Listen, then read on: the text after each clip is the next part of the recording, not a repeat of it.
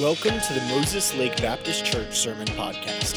This episode is from our I Believe God sermon series. We hope that this message will be an encouragement to you, and we would love to hear how God used it in your life.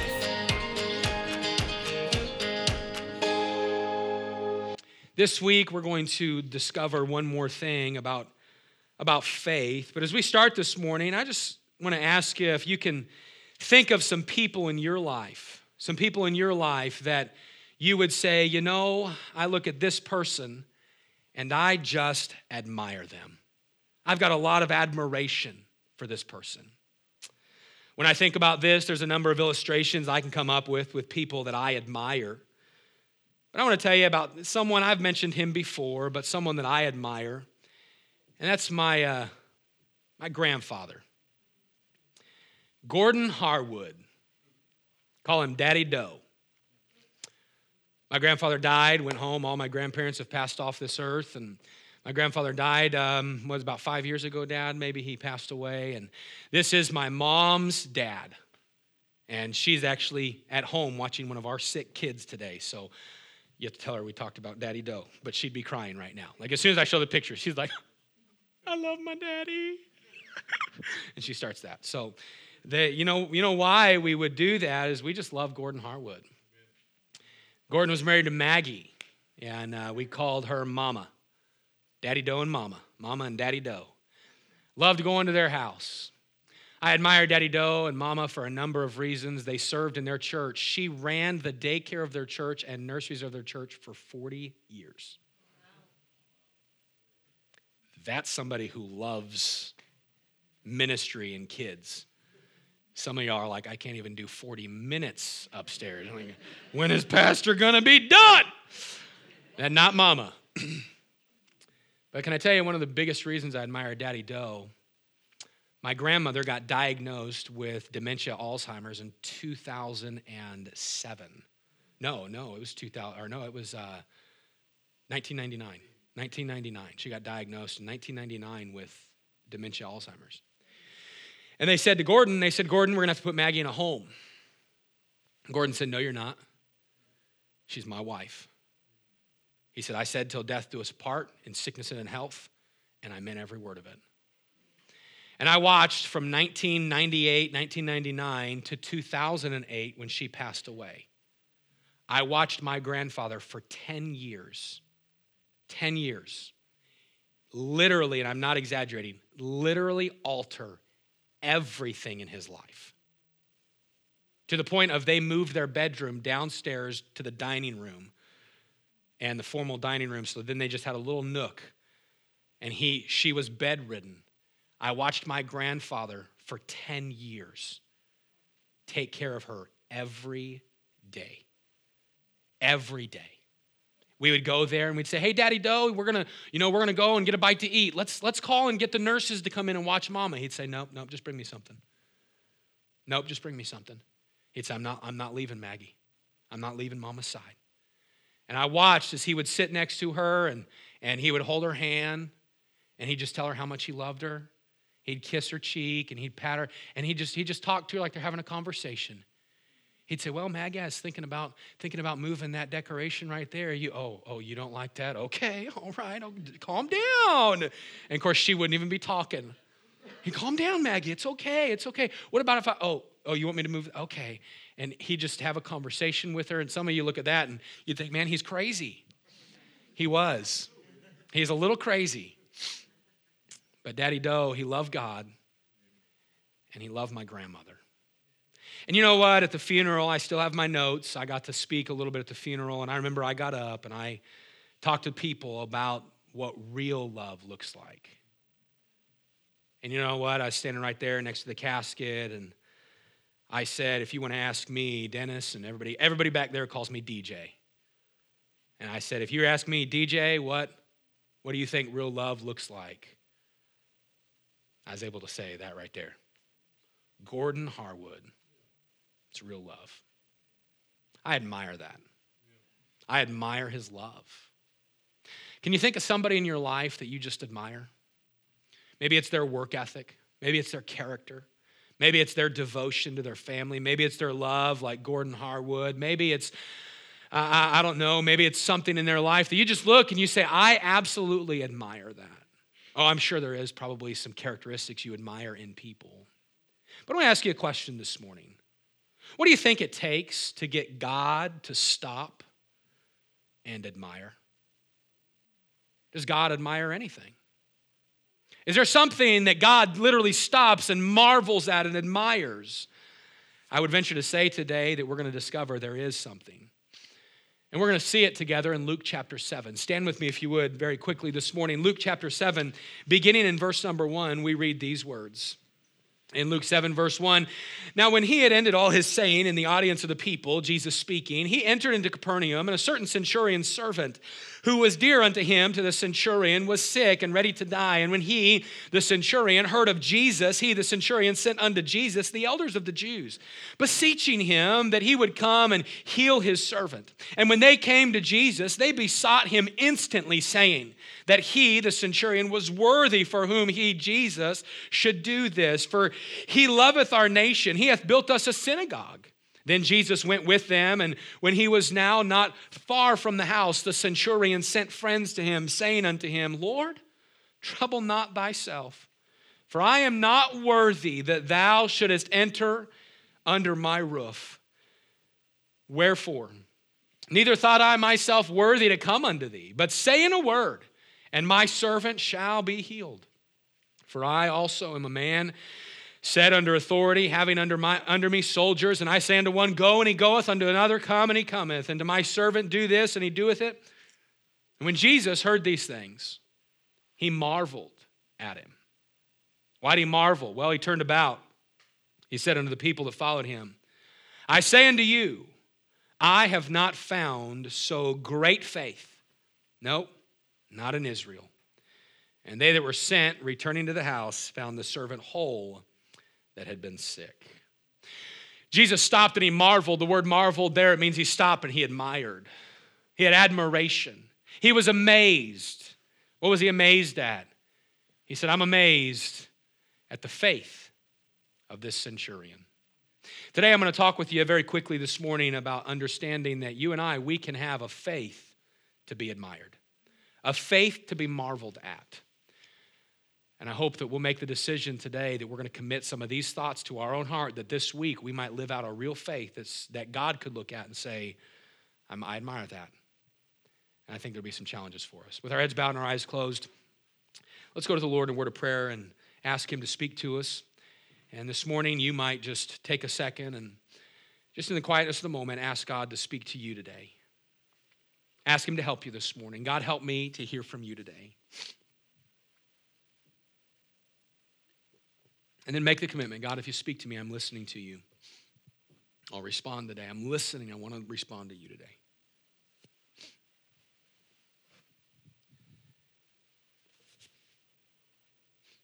Dear Lord, we thank you for the day. Thank you for the word of God and how it applies to us. Thank you for the time of worship and song this morning and giving.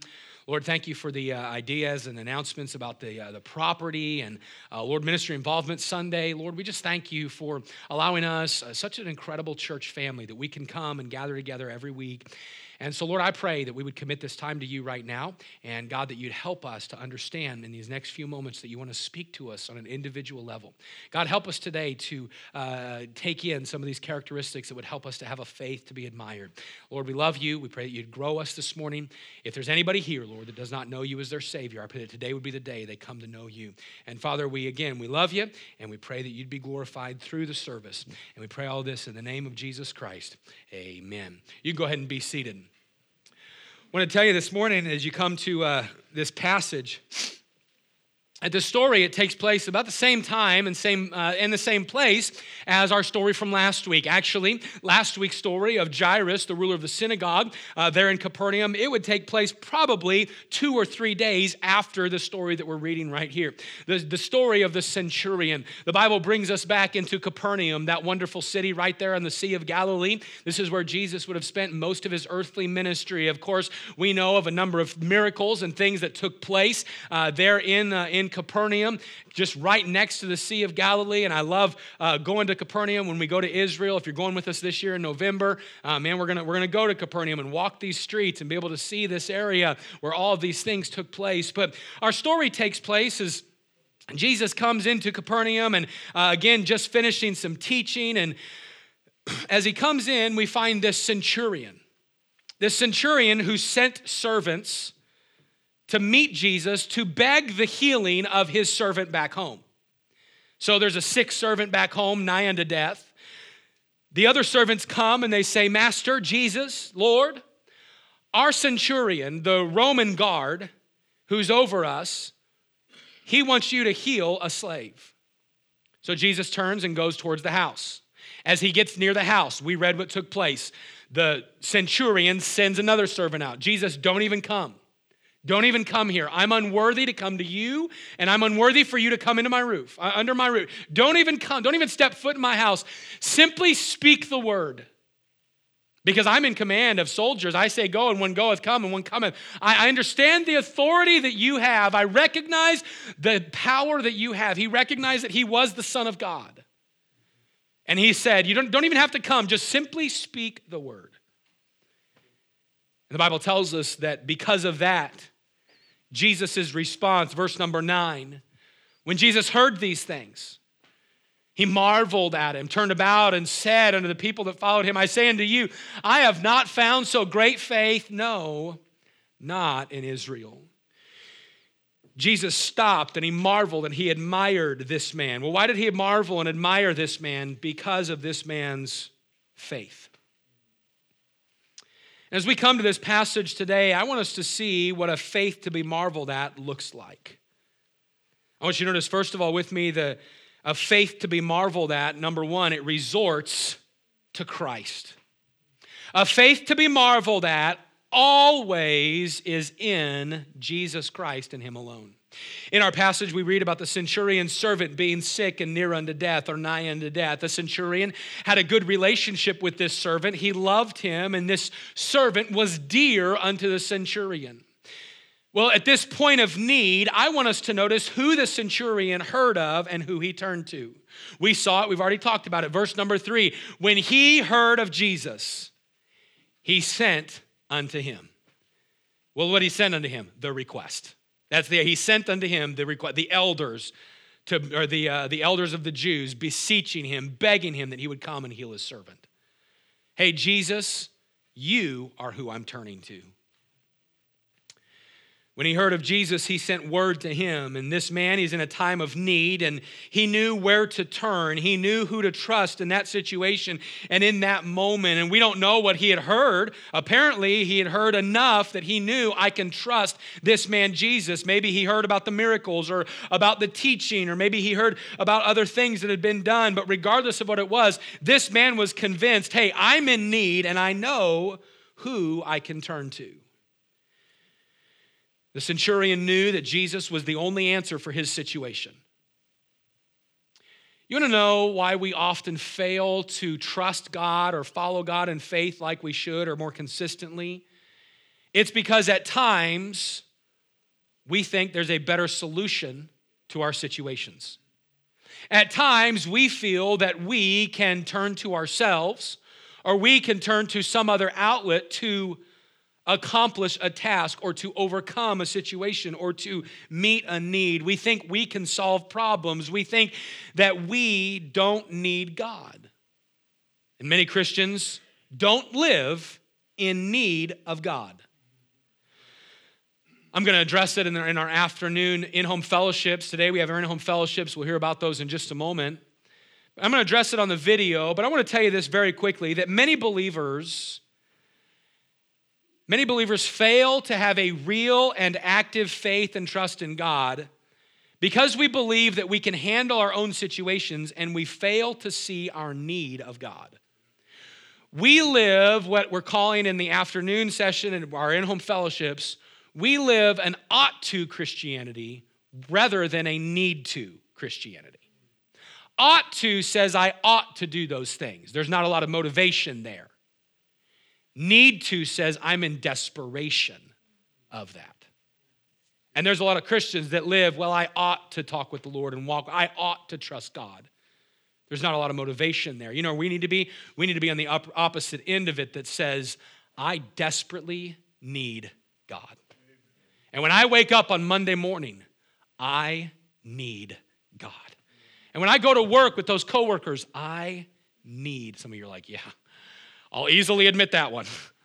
I need God with my coworkers. Man, I need God's help in my relationship. I need God with my kids. Sometimes we just have I ought to have God with me. No, I need him. You know what real faith does? You know what a faith to be marveled at does? It notices and recognizes I can only turn to God. He's who I need. One man said it this way, it's not the strength of your faith, but the object of your faith that actually saves you. Strong faith in a weak branch is fatally inferior to weak faith in a strong branch. Heard a story, it's very interesting, but two ladies were driving in a car. They were following their GPS, really without even paying attention to where they were going. They were just following the GPS to their place that they were going. And you know where they ended up? Here's what the headline read. Women trust GPS, drive SUV into Mercer Slough, or the slough. A slough is, a little river down south called a slough, a creek. Water flowing. They drove the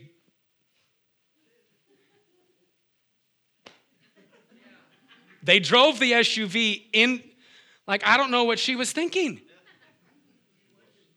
She wasn't, yeah. You know what she was doing? She was following a GPS, not really watching where she was. Oh, what do? I turn here? Oh, there's water here. Oh, it's probably just a bridge there. I don't know. But you know what? You know what she found out? Listen, you know what she found out? I trusted something that failed me. God will never fail you. He'll never let you down. So you know what a real Christianity, you know what real faith says? A faith to be marveled at says, I resort to God. Number two, a faith to be marveled at, it relies upon his word. Faith to be marveled at relies upon his word. In our passage, the centurion sends word and he says, Jesus, don't worry about coming in. Don't worry about me coming to you, but say in a word. I love it, Luke 7:7, he just says halfway through it, but say in a word, and my servant's going to be healed. If you simply will just speak the word, I trust that your word has power. I trust that your word can affect my situation. Jesus, I trust that your word can accomplish everything. And he trusts the word of God. You know why I see him having this faith that is marveled at is because he had so much faith in who Jesus was and what Jesus was capable of doing that he said to Christ, you don't even come. I just believe that your word is so powerful. What you speak is so powerful that I believe you can just say the words and my servant will be made whole. I believe this shows us a couple of things. One thing I noticed this week is the fact that this centurion, he didn't come to the Lord with a bunch of prerequisites.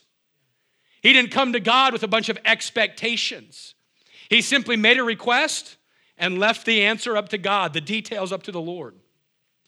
He comes with faith and said, I'm asking you to work, but I'm not telling you how to do it. You don't even need to come to my house.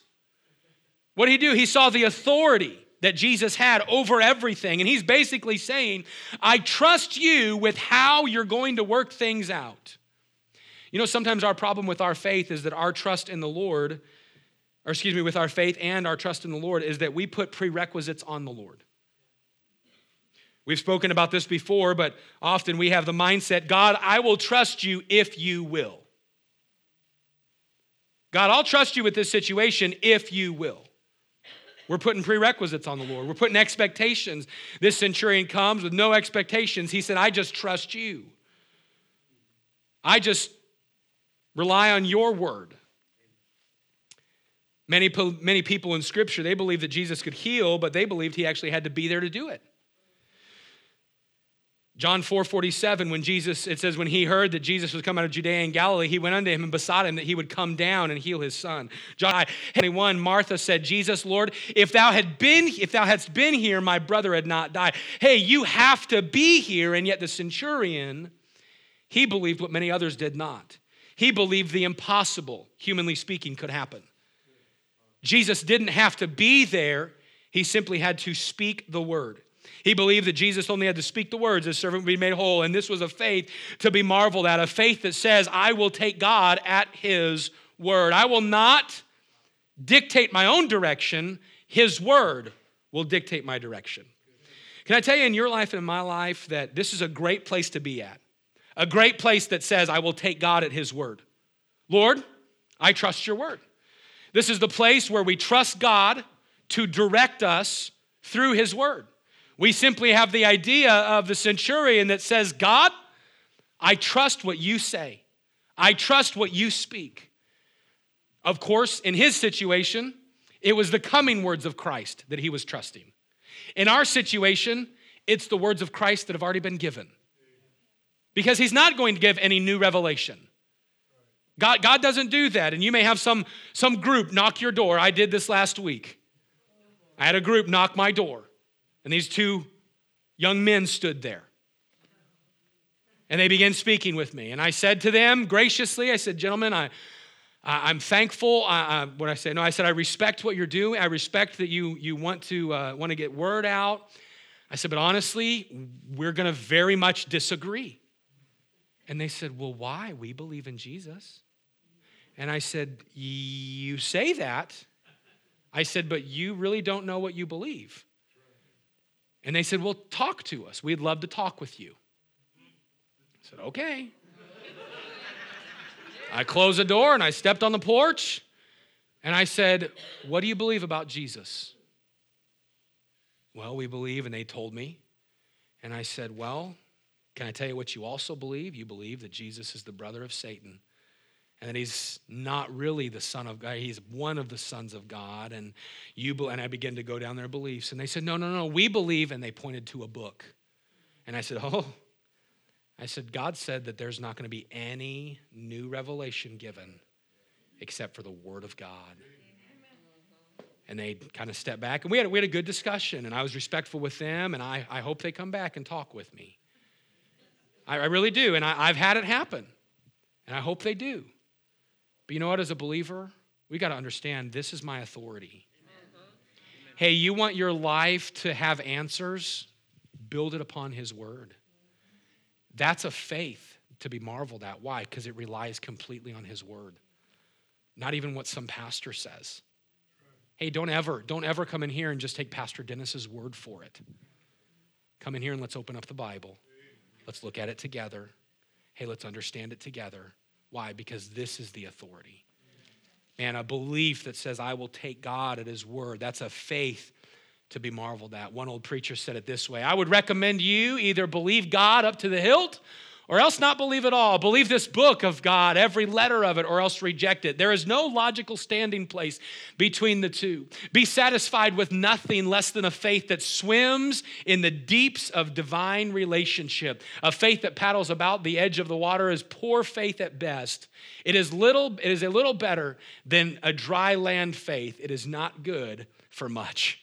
You know, he's saying, hey, listen, believe him all the way. Rely on his word. Faith to be marveled at is a faith which takes God at his word. Notice thirdly that a faith to be marveled at is a faith that receives the blessing. It's a faith that receives the blessing. Verse number 10 in our story, this man, he finds his servant healed. The Lord blessed the faith of this man. He answered the request. The centurion stepped out by faith, and Jesus responded by healing the servant. And that centurion was a recipient of a great and unexplainable blessing from Jesus Christ, all because he stepped out in faith. Now, does that mean that when God doesn't answer your request that you didn't have enough faith? No, that's not what it means. And here's why I say that. I believe that a faith to be marveled at receives a blessing even if what they've requested didn't get answered. Great example of it, Paul. Paul in the Old Testament, 2 Corinthians 12, 8 through 10. Here's what Paul said. For this thing I besought the Lord thrice, that it might depart from me. And he said unto me, my grace is sufficient for thee, for my strength is made perfect in weakness. Most gladly, Paul speaking now, most gladly, therefore, will I rather glory in my infirmities, that the power of Christ may rest upon me. Therefore, I take pleasure in my infirmities, in reproaches, in necessities, in persecutions, in distresses for Christ's sake. For when I am weak, then am I strong. You know what? Can I tell you this morning that sometimes God doesn't answer or bless the way that we think he should, but when we're walking in faith, we will look at that and still be blessed. Some of you have had times in your life when you've maybe gone to God and you've prayed and God answered opposite of that. And you think, how in the world can God say he loved me if this, he didn't answer this? But then maybe through the course of a little bit of time, you hit a point and you just went, oh, I guess God was working. I guess God does know. Are there times when we'll never know this side of heaven what God was doing? Yeah, there are. I think probably most of us would think about it, but that's probably the case in the death of a loved one. As a pastor, I'll tell you one of the hardest things, and as a chaplain with the Grant County Sheriff's Office, is one of the hardest things to do is walk with people through death. And unfortunately, and Hannah and I have talked about it, I've been around a lot of death in my life. A lot of death. And I remember younger, when I was like in my early 20s thinking, why am I around so much death? Why has God allowed this? But you know what I've looked at, and I think about even with some folks in here, I'll never know this side of heaven why my brother passed away. Never know that. Never know this side of heaven why Richard Blim passed away when he did. We'll never know that. Never know why Sam Stewart passed away. Never know why Felix Avila passed away. Never know when Don Honeycutt passed away when he did. There's others in here that we'll never know why Larry Hall slipped into eternity last year. We'll never know why Craig slipped into eternity last year. Never know why kids. And again, I'm not trying to embarrass anybody. I could go around, there's others in here, and I'm not trying to miss anybody, just so you know. But this side of heaven, we're never going to know. But you know what a real faith says? A real faith says, God, I don't have to know. I'll be blessed as you give me grace and walk with me through this. I'll be blessed as you give me strength and help me endure this. And if I were to go around to some of you that have lost, again, I'm not trying to bring anything up, not trying to hurt anything. I'm trying to point to Jesus this morning because many of you in here, you know what you would say? God's grown me through it. You'd say, man, where I was at the year before that happened and where I'm at now, God's grown me, and I don't understand it. Jim, we don't understand it, do we, sometimes? But we can look at it and say, man, but God's blessed me. God's worked in my life. And you know what? Man, my brother died this October, would be 31 years ago. 31 years. But can I tell you that I still struggle with it sometimes. But you know what I'm thankful I have? I'm thankful I have a God that comes right alongside me, and he says, hey, you can trust me. You can trust that I know what I'm doing. What is that? That's receiving the blessing. Man, that's a faith to be marveled at, a faith that says, I trust God, and I'm just going to watch God work. It's a faith that receives the blessing. But lastly this morning, and I want you to see this and don't miss it, a faith to be marveled at is rooted in humility. Don't miss this thought this morning. Really, this is the most pointed thought that I have today, and really the direction that I wanted the message to get to. And that's that a real faith is rooted in humility. This centurion, I won't highlight it. We've already done this through the message, but time and time again, you know what the centurion said? He said, God, would you work? And I recognize I'm unworthy. I'm unworthy for you to work. Did you know Luke takes time to highlight the unworthiness of the centurion? Let me just give it to you real quick. Rome was over the Jews at this time, all right? So most Jewish leaders didn't care for those in rule for Rome. Jesus is seen at this time as a rabbi. He would be seen as a spiritual teacher, even though the Pharisees didn't look at him that way. The people did. They saw him as rabbi. We see that all throughout Scripture. They call him rabbi, master, Lord, and things like that. And so we know that the people saw Jesus as a rabbi. So the people have it in their mind that Jesus wouldn't want to help the centurion. Well, why do we know that? Because when the servants come to Jesus, what do? They begin to plead for the centurion. Hey, he's worthy. That's what they say. He's worthy of you working in his life. Hey, Jesus, we know you're a leader. We know he's Roman. We know he's probably supposed to be disliked by us, but he's worthy of you working. Jesus, you can work in his life. But that's not how the centurion saw it. No, the centurion sends word and he says, Jesus, I have no right to be asking you. I'm unworthy to come to you. And I'm unworthy of you being in my house. I'm unworthy of being in your presence. That's the centurion's heart. I deserve absolutely nothing from you. And his request wasn't even for him. His request wasn't, hey, heal my servant because I really need him. No, his request was, heal my servant because I care for him. I care for the need.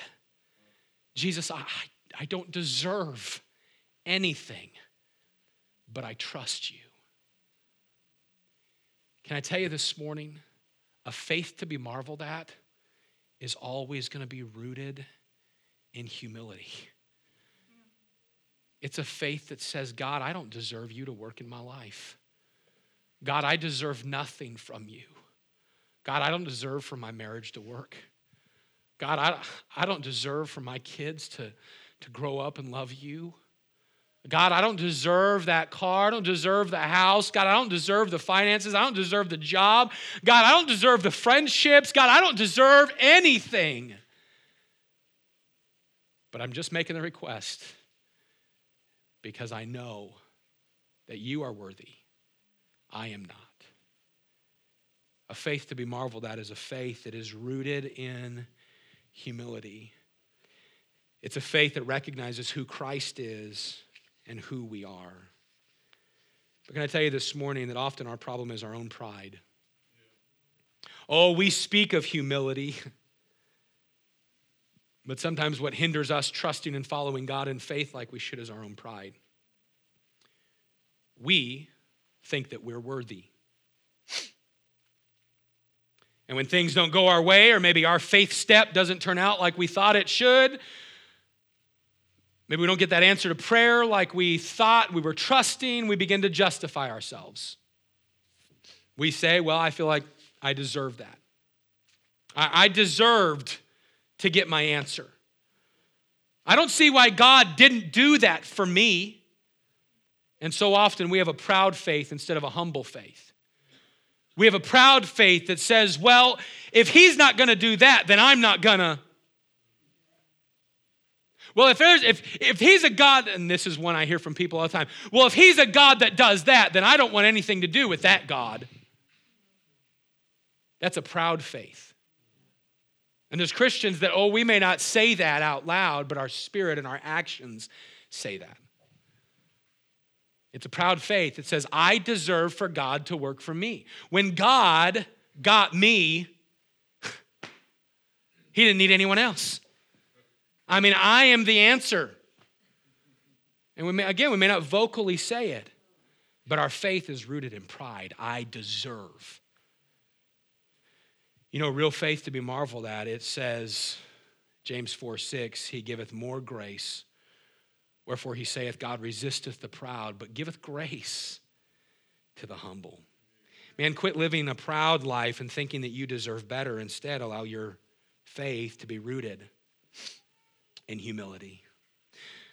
When we look at the story that we just read about, the centurion reached out to the Lord and he saw his servant healed. What Christ saw was a faith to be marveled at. You know, we just see a healing. We just see the servant getting the healing. But what Jesus saw was a faith that he said, I marvel at that. And while there are many things that we can learn from this passage, the one thing that stands out to me is the fact that a faith to be marveled at flows from a heart of humility. Whether it's making requests in faith to the Lord or simply taking a faith step for the Lord, it flows from humility. Humility says, Lord, I trust that you are in control, and I trust that you can work and will work in your time, your way. And so what do? We make the decision, Lord, I humble my heart. I humble my plans, my desires, and I surrender completely to you. Lord, I trust you. It's a faith to be marveled at. And so I ask you the question today, will you have a faith that's rooted in humility? As we close this morning, if you know Christ as your Savior, this week, you're going to be called upon to trust God in some things. Oh, it may be big things or it may be just small little steps. But I guarantee you, tomorrow, your faith is going to be tested.